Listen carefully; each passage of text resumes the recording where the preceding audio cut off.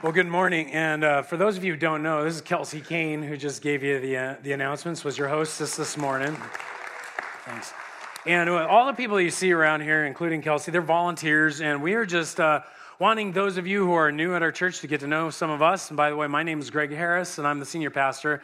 And I'm glad that you guys are hanging out with us. And hopefully you're here on Easter, or maybe this is your first time. We are glad that you're here. In fact, good opportunity, because we're going to be beginning a journey through the book of John. I mean journey, because I have no idea how long this is going to take. So that's code for this is going to be a while, and we may be talking. Okay, I'm not even going to say it. But the opportunity that we have here to dive in and take a look at John, I believe is exciting. And what I hope to do is give you kind of a setup this morning that begins to give you an idea of how John was originally applied in the first century and how it can challenge us even now today to be courageous and continue in our faith. And so as we begin, I ask that you join with me in prayer and that we would just allow just God to open our hearts up to what we're going to talk about. So it's going to be a bit challenging, I believe. So we're going to need prayer. So let's do that together. Father, excuse me, Lord, I just ask that you'd help, one, with the cough and just enable me to make it through this portion of the message today. And Lord, that you'd open our hearts up. So often we come to church and we don't know what to expect. We want to be entertained. We want to have all these different things. But God, I pray instead today that we're challenged. And that, God, we're challenged by your word, and we're challenged by the circumstances of our culture to be lights and to be those who can make a difference. And God, that means that we need to start becoming people who are different ourselves. And so please aid us as we work through these things. It's in Jesus' name we pray. Amen. I want you guys to imagine we've jumped into a time machine and we've warped, and it takes us not only away from here back in time, but it takes us to roughly a place in the coast of Turkey. In that time period, it was called Asia Minor. It would have been called Turkey, and actually the location is a place called Ephesus. It would have been a bustling city, a port city in which many different ships would be going in and out. There would be all kinds of people moving throughout the streets who didn't live in Ephesus, but had come to Ephesus because they were seeking some kind of fertility rites because of the goddess whose temple was there at the top of the hill.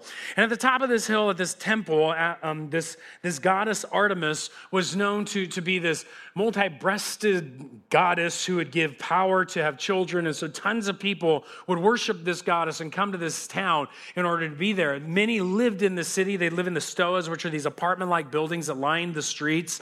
And in fact, you would find your way to the various entertainments of the city from their amphitheater, where they would have all kinds of city meetings, if not watch the kind of raunchy different plays that had been produced in the time period.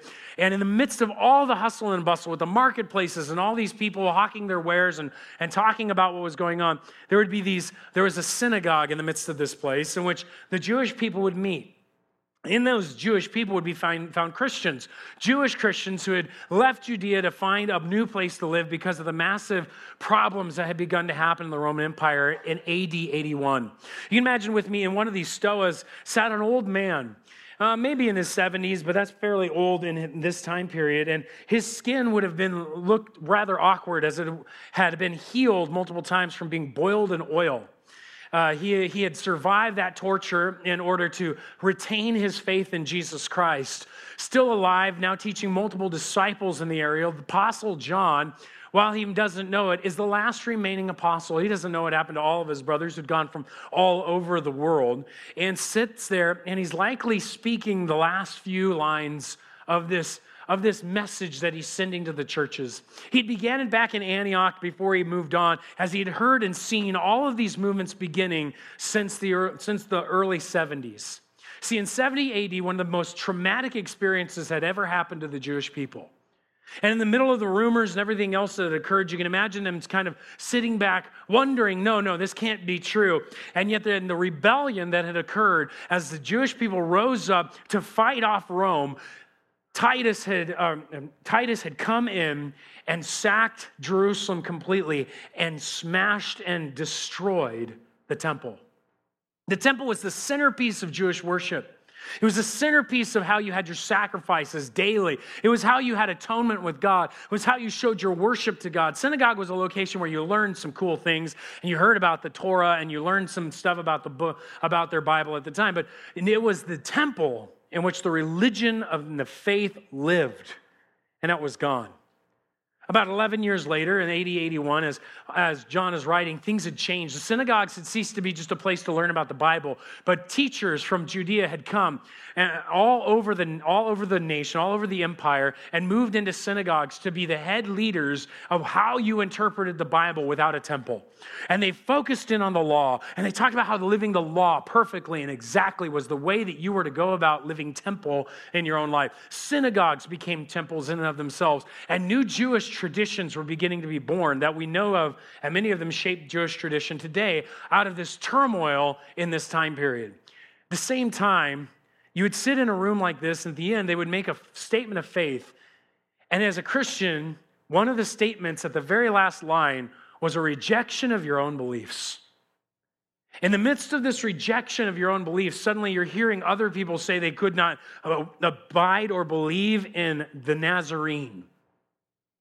You, standing there believing Jesus is your Messiah, suddenly feel the tension, and eventually it gets worse. Domitian, the new Caesar, has decided he's going to deal with the church. This group of people that's really bugging him because it just keeps spreading, and they say they're from another kingdom, and he doesn't like this Jesus. And so he sets up a situation in which his bust would sit in the middle of a temple, and you had to come up, and every citizen and non-citizen of Rome had to pinch incense, throw it on the fire, and say, Caesar is Lord and God, and then move on. And it was huge. In the West, it was no big deal. In the East, it was blasphemy not to see the Caesar as a god. And suddenly Christians were caught because we believe that Jesus is Lord and Jesus is God and not the Caesar. The Jewish people had been exempted from this act because of their ancient history. But now the Jewish people in the synagogues had decided the Christians were too much and they were kicking them out. John is watching this as Jewish men and women are probably coming out of their synagogues going, they won't let us in. They say we're not Jews anymore because we've become Christians.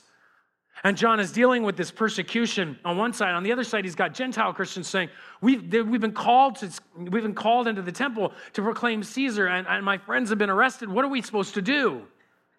At the same time, the Jewish teaching of law and law alone and this idea of these temple visions and all these things that are going on amongst the Jewish people is causing more confusion as they see inroads to tell about Jesus, but it's not allowing them in. And suddenly their entire culture is turned over. It must have looked like the worst case scenario for the faith you could have ever imagined. And yet here we are in 2016 in the United States of America. And on Easter, we start hearing reports that in another country, that there were these terrorists who decided to blow up women and children because they were Christians who they claimed blasphemed in Pakistan on Easter evening. And these men, filled with their hatred of Jesus Christ and the church, murder these Pakistani Christians, the minority group in their country. In the meantime, on the other side of the globe, you and I are called the haters because we will stand for what we believe the scriptures state about various behaviors and beliefs. We ask that we would be allowed to have the conscience to worship in how we feel the scriptures teach us to. And the NFL and the NBA and Disney and the corporate giants of America told Georgia the pastors and congregations can't do that because it's hate. And the contradiction in our news and the confusion in our politics, if anybody wants to give me an amen on that one, that's okay. And the craziness in our culture and the utter transformation of the values of America are confusing enough to where the first right you and I are given in the Bill of Rights is being systematically dismantled. And we sit as Americans, and you know what? We're lost. We're not sure what to do. We're like, well, who do I vote for? And where do I turn when all my friends are piling on me? I don't go to the internet anymore to make arguments. I don't do this anymore. I've abandoned that scene. I'm not going there. What do we do? It seems like everybody is pushing in on us. It seems like it's all getting worse. It is. I'm not being an alarmist. It can change. Trust me, it doesn't have to go this way. But the news routinely at this time is it's getting harder for Christians to be Christians in America and to be public about it. And what's interesting to me is the book of John steps right into this. And John, as he's speaking to his scribe, probably came with a smile when he finally wrote his purpose statement about what the book of John's all about. And he says it here in John chapter 20, verse 30 and 31. In fact, if you would like, you can just put your Bible right there and open it up to John 20. This is all going to be about 30 and 31. And John's purpose in preaching. And I think the smile that comes over his face as he's speaking these words is because he's encapsulated his entire book in these two lines. Now, Jesus did many other signs in the presence of the disciples, which are not written in this book. The Bible, the book of John actually divides into two segments where there are 7 signs given about why Jesus is Messiah, and then the rest of the sign of the crucifixion and resurrection. And so he says, look, these signs have been written for a reason. There are a lot more I could have pointed out, but these are the ones that I've written. Why? So that you may believe. Trust is the word there. That Jesus is the Christ, the Messiah, the Son of God, and that by believing you may have life in his name.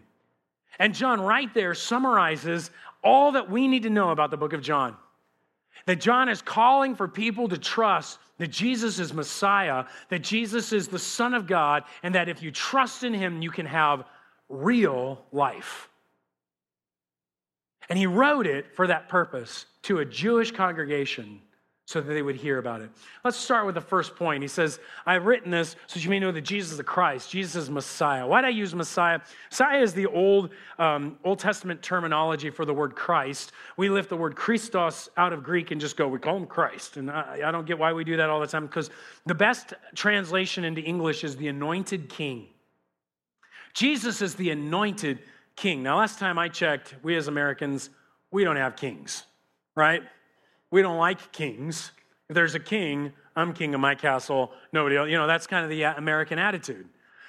We elect our leaders, but in king world, the king is somebody who inherits the crown. He's the one who receives the crown originally, and this is before Parliament and the Magna Carta and all that stuff. The king was born the ruler. He is the government. He is the judiciary. He is the executive branch. He is the legislative branch. He is all the branches. And the king dictates and says exactly what he desires. And that's why you hope for a good king, because what he says is law. And what's going on in this context, though, is that he's very clearly saying, look, we've been hoping and waiting for the Jewish king. We've been hoping and waiting for the one who is the capital crown of the Jewish community. And yet all these people have been kicked out of their community. They've been told, you are not Jewish, you're gone. And yet John says that's not true. See, if you follow the king of the Jews, you belong in the kingdom of the Jews. You belong in God's kingdom. You are following Christ. And what he does right there, he does something fascinating. He finally says, yes, there are Jewish people, but you have not left being the people of God. Do you understand, Olive Branch? Do you understand that the church are the people of God? That God had the people of God. They were the Jewish people, but when they rejected their king, they ceased to be following their king. They ceased to follow the leader of their community, and the people of God has become the church. Now, is there a place for the nation of Israel? Yes, depending on what end-time scheme or ideas that you hold to, there is always a place for the nation of Israel to be used in the end times. But we are not the nation of Israel. We are the people of God. You're God's children. You're God's family. You call him our Father, correct? And that means that, guys, this community that we are under the Messiah is huge. It's bigger than the Jewish people. In fact, it's exactly what Jesus is saying. Notice in John 3:16, he says, he's speaking to a Jewish leader, and he says to him, for God so loved who? Say it. The world, not the Jewish people. You're talking to a Jewish leader, you would expect Jesus, the Messiah, to turn and say, for God so loved the Jews that he gave his only son, that whatever Jew believed in him will not perish but have it. That's not what he said. He expanded it. The Jewish people are included. They're not excluded. This isn't racism. This isn't anti-Semitism. This is about the fact that God expanded the kingdom to include the world. That means South Americans and North American Indians. That meant the Chinese. That meant all the Aborigines down in Australia. That meant the globe. His kingdom is not limited to a small ethnic group of people. It was expanded by Jesus. So the kingdom of God, and which is ruled by the Jew named Jesus, would rule the world. And that's the beautiful thing about this. In John chapter 12, verse 24 through 30, he gets into the even further discussion. What triggers this discussion is an interesting scenario. Two Gentiles approach one of the disciples, and they say, hey, can we speak to Jesus? And the disciple's like, I don't know. Can you speak to Jesus? So he goes and finds his brother and goes, hey, can they talk to Jesus? I don't know. Can they talk to Jesus? And they're all confused. So finally they come up to Jesus and say, we got these Gentile guys out here who want to talk to you. They're Egyptians. They're not Christians. They want to. And Jesus says this. This is his reply. Can they see you? Truly, truly, I say to you, unless a grain of wheat falls into the earth and dies, it remains alone. But if it dies, it bears much fruit. Okay, thanks, Jesus. Whoever loves his life loses it, and whoever hates his life in this world will keep it for eternal life. If anyone serves me, he must follow me, and where I am, there will my servant be also. If anyone serves me, the Father will honor him. Now my soul is troubled. And what shall I say? Father, save me from this hour, but for this purpose I have come to this hour. Father, glorify your name. The voice came from heaven. I have glorified it and will glorify it again. This is triggered by two Gentiles coming up saying, can we meet with Jesus? And Jesus says, the nations are coming, the hour has come, and God says, yes, it has. It's pretty intense. You're like, where's the answer? The answer is the event itself. That what finally triggers in all the book of John of Jesus moving towards the cross is that the Gentiles are going to now be included in the conversation. Jesus was expanding the conversation. He was growing it out so that in 1:12 at the beginning, he hints at it, that all who did receive him, who believed in his name, he gave the right to become children of God, part of the family. This isn't about an ethnic group. This is a beautiful reality of all who would trust in Jesus Christ, his work on the cross, his resurrection, would be given the chance to be part of the community. Now I want to talk about this community for a second. See, guys, this community I know is global. I just got back from Thailand with my wife. Awesome trip. And when we were walking through Thailand, one of the things we got to do with Scott and Casey is we got to meet their pastor there. They're meeting with they go to a Thai church there. And Pastor Pai, I love that name. In fact, they call him P Pai. And I'm like, that's so funny. P Pai, so P Pai is this awesome guy. Energetic, he's in his 30s. He knows the gospel, he knows about an ounce of theology, and everything else is passion for Jesus' name and trust that he's going to do great things. The guy has a vision that the entire nation of Thailand will be reached in the next 10 to 20 years, and he's going to do everything he can. He meets with as many government officials as he can, every sports player he can, and all he does is preach the gospel because all he wants is to start a bunch of sprouts. That's the name of his church, Sprout Church. The beautiful thing about this guy is that he puts his money where his mouth is. You shake the hand of an ex-Buddhist monk who he's brought to Christ, a bunch of students who he's brought to Christ, and you're just like, this guy's on fire. And the beautiful thing is, while sitting there with his wife and his kiddo and him, and sitting with Scott and Casey, and all I know is Sawadee Krap. That's all I know. That's hi. I did not say Sawadee Krap. That's Sawadee. That's how you say hi, okay? I know it sounds the same. Excuse me. But the reality is that we're saying that's all we know, and yet there's a kindred spirit burning together. He's my brother. He loves Jesus. He has the same Savior. Sat in a church where the writing isn't even Roman script. It is literally Sanskrit written across, and they're singing in a language I don't know, and my soul is worshiping with theirs, because when the message is translated, it's the same gospel, guys. The same gospel saving Buddhist monks. The same gospel saving students in Thailand is the same gospel that's saving Muslims across the world, that is reaching the people, the tribes in Indonesia, that is reaching the Aborigines in Australia, that is continuing to change the North America, that is going crazy in Mexico and South America and Africa. My friends, we have nothing to fear, for this kingdom that he has created, this community, is greater than the United States. It is greater than any geopolitical nation. It is the kingdom that has lasted over all the nations.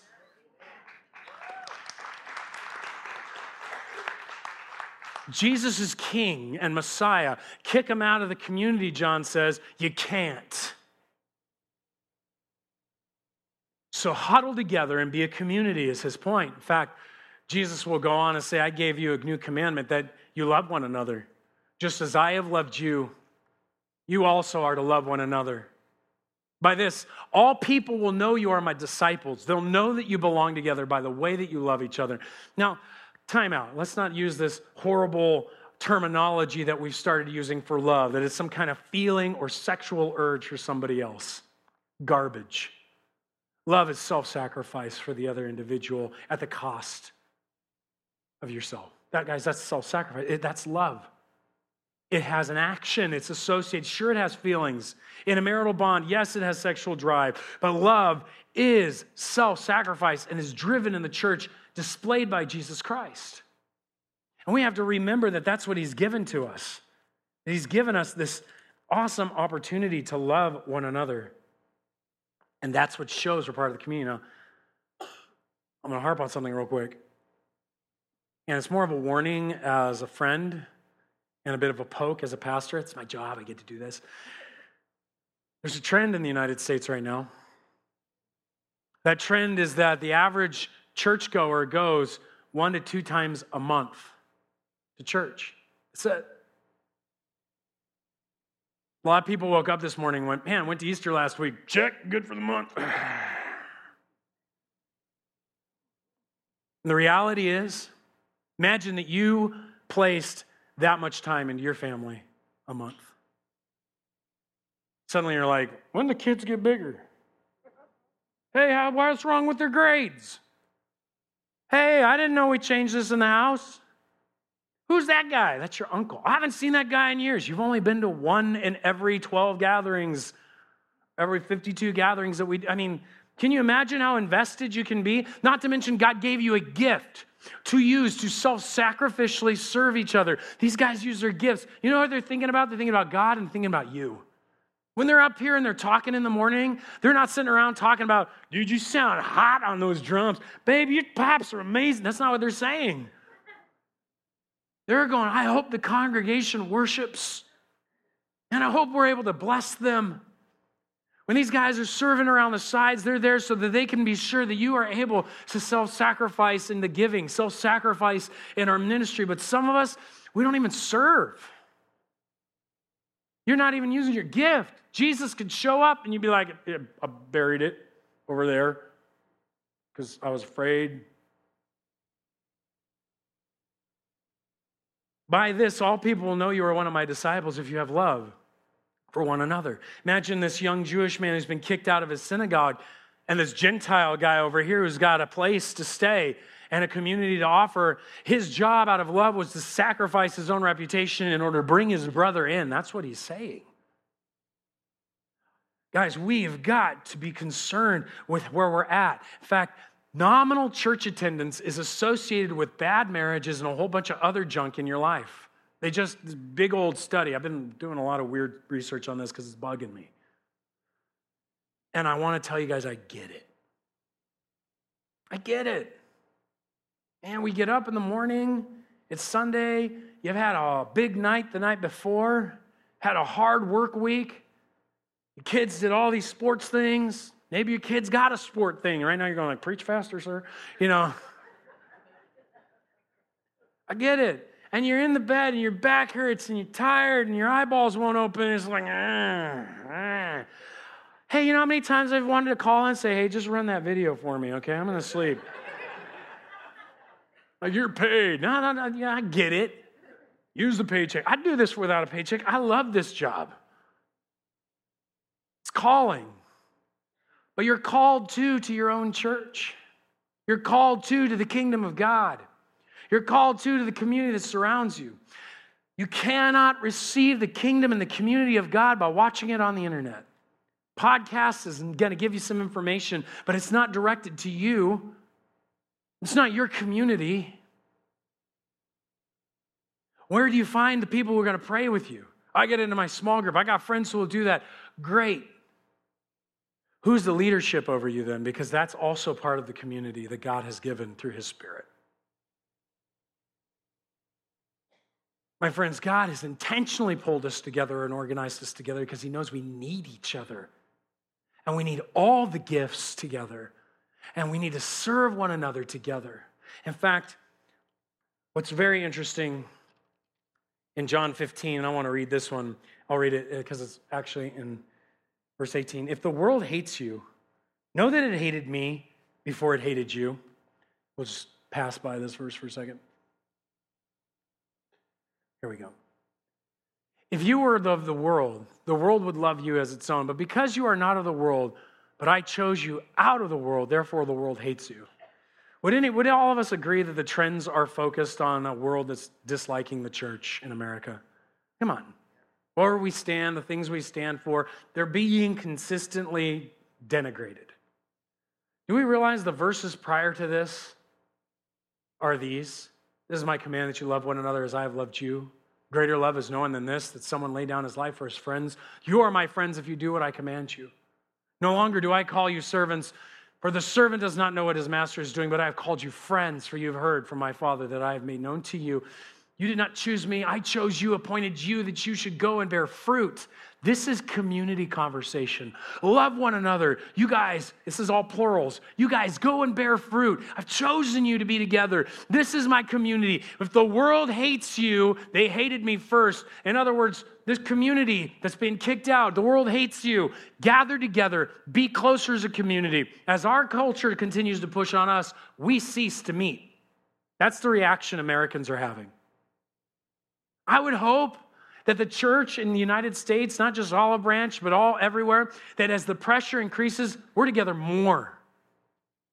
We're encouraging each other more.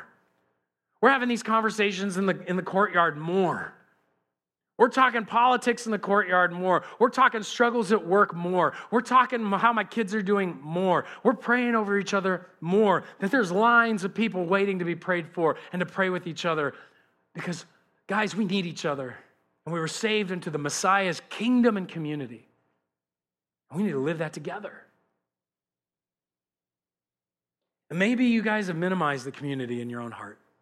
Somebody in here has, or God's convicting you of this. I ask you to turn back from it, to repent, to make it valuable as first again in our hearts, because we need each other. Because he said, I hope that you believe that Jesus is the Christ, that he is the Son of God. I'm not trying to drill these things on you guys just out of a guilt trip. What I'm trying to do is call us back to biblical thinking. You see, Jesus is God. You had to come up and pinch incense and say, Caesar is Lord and God. No. John counters this. He says, no, Jesus is clearly God. John 1:18, no one has ever seen God. Muhammad didn't see God. Buddha did not see God. In fact, he would say he didn't. So would Muhammad. Joseph Smith did not see God. No one has ever seen God. The only God who is at the Father's side, which means who has table fellowship with him, knew him intimately, spoke with him intimately, enjoyed him intimately. He's made him known. He's the one who has made him known. He's explained him to the world. If you want to know who God is, just look at Jesus. He's the one who explains him. He's the one who shows him off. And that's what he's getting to. He's saying, this is God. This is the creator, the one who's made you. He is the one who's given by God. Look at this in John 3:16. Hey, nobody's descended into heaven. Nobody's seen God. Nobody's ascended into heaven except he who descended from heaven, the Son of Man. And Moses lifted the serpent in the wilderness. So must the Son of Man be lifted up. That whoever believes in him may have eternal life. For God loved the world that he gave his only Son. So here is this Son who's been given, who is God. Radically different concept than any other religion in the world. God loved us that he gave his own Son so that we would have a sacrifice for our sins, that we could be forgiven. In fact, Thomas goes on, he'll proclaim him, my Lord and my God. And the point that I'm making in this is that you can't dodge the fact that Jesus is God. He's been given as him who has authority to execute judgment because he is the Son of Man. Don't marvel at this. An hour is coming when all who are in the tombs will hear his voice. So much power Jesus has, they'll come out. Those who have done good to the resurrection of life, and those who have done evil to the resurrection of judgment. This is the reality that God is going to make a significant transformation of our lives just by his voice. Now, what does that mean to us? Not only has he created us, he's going to recreate us. He's God. But you know what the world wants to make you fear? They want to make you fear government, ecological dangers. They want to make you fear that your children are going to be raped and murdered on your own street. Because they want you to seek an answer apart from God. This isn't the government, this isn't the world scheme. This is the devil's scheme to lie to us, guys. To get us to live in fear. And you know what? Let's face it, some of us are living in fear, amen? You're watching politics and it's making you scared. You're looking at the global community and you see ISIS and it's making you scared. You're looking at your life and your situation, and you're looking at your book, and you're looking at your money, and you're doing your taxes, and you're scared. Because we forgot God is Lord of all, and he's your Father. That he loves you. That he gave you his Son. That we might believe he is the Son of God. That Jesus is in charge of his community as God, and that there is no fear when God is for you. I want to challenge you to not fear any longer, church.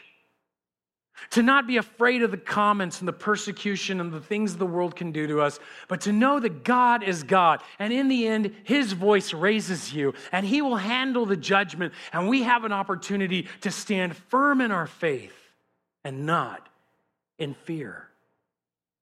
That's what he was telling the nation. Don't fear Caesar. What can he do to you?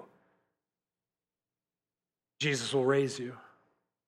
Because he's the giver of life in his name. And we're not just talking about any life, we're talking about eternal life. For God so loved the world, he gave his only Son, that whoever believes in him should not perish, but have what? Eternal life.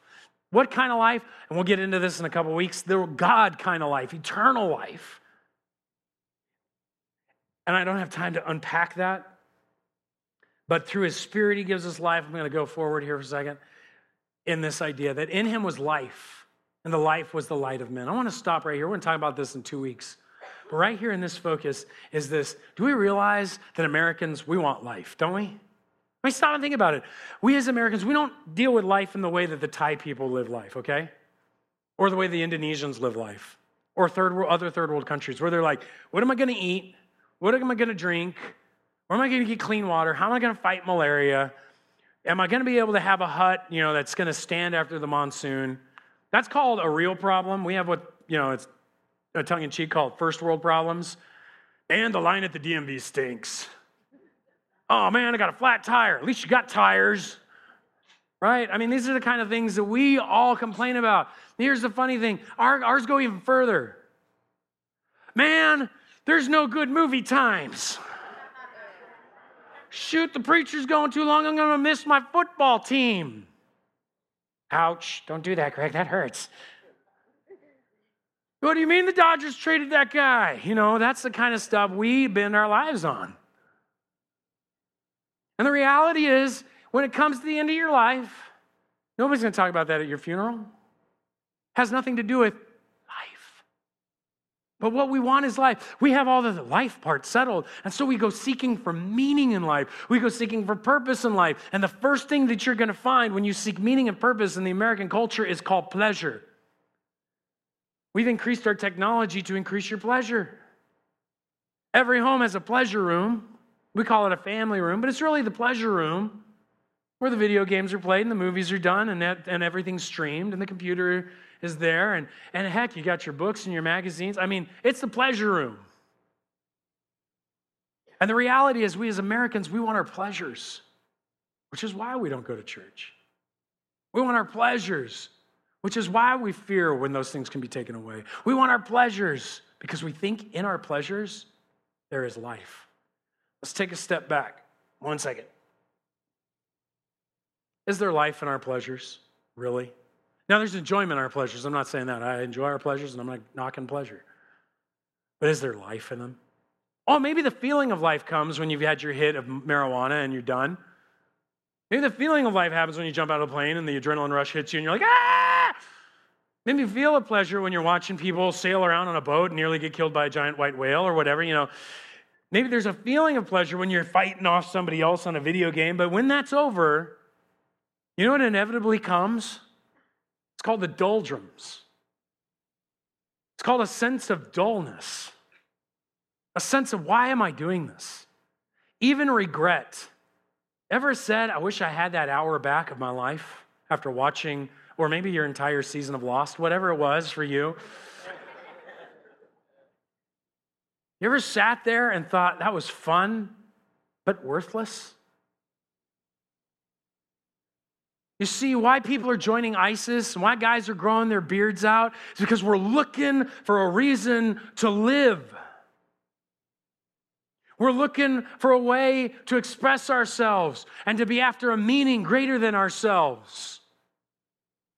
And the bottom line is, we don't know how to find it anymore. And yet, in him was life, and the life was light. You want enlightenment? You want awareness? You want the best education? You find Christ who gives you life.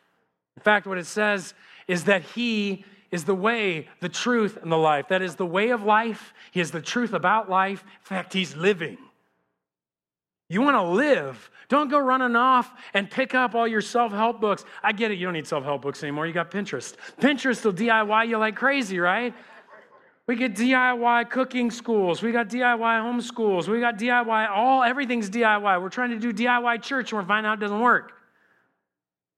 But we want DIY because we want to live. I want to live.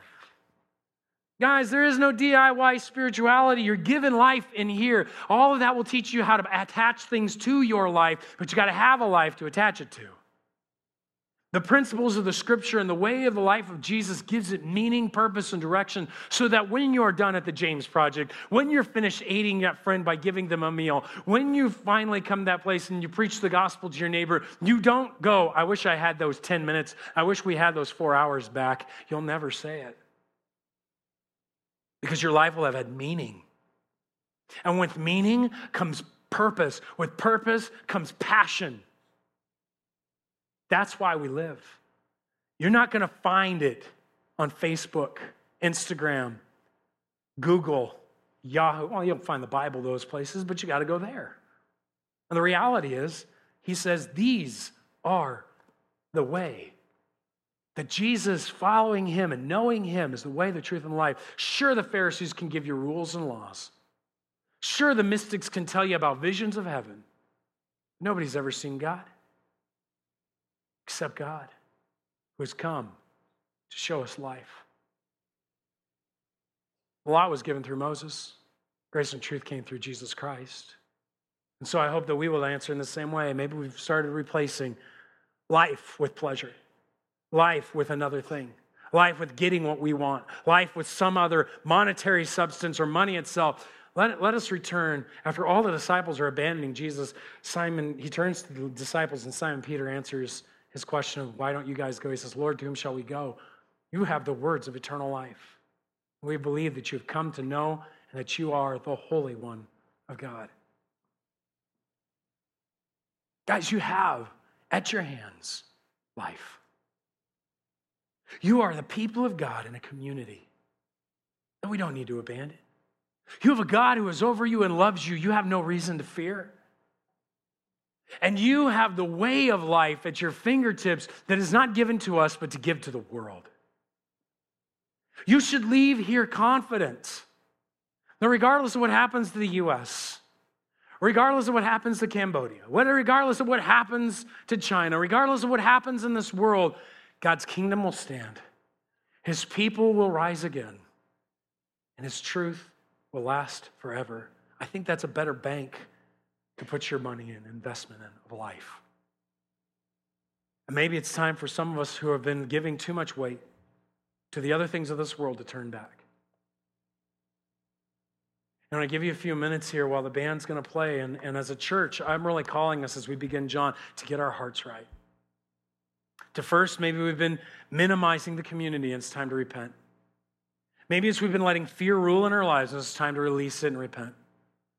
Or maybe we've been just putting other things as the way to live and not His word and not His way.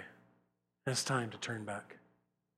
As they play, I'm going to ask that God would convict our hearts. I'm going to give us a time where we can confess that together and move forward. Would you bow your heads with me? God, would you open our hearts up? Nobody in this room really is free of these things. I mean, not even I can pinpoint in my heart where fear has grabbed it or where I've allowed other things to invade the Word of God. But God, some of us need to be deeply convicted about these things, that we have abandoned the path from you, not lost our salvation, but God, we just haven't been living our faith. We've been minimizing your community. We've been in fear so bad, and we've just been living in a way trying to find life in other places. God, would you convict us so we can turn back? We ask this in Jesus' name.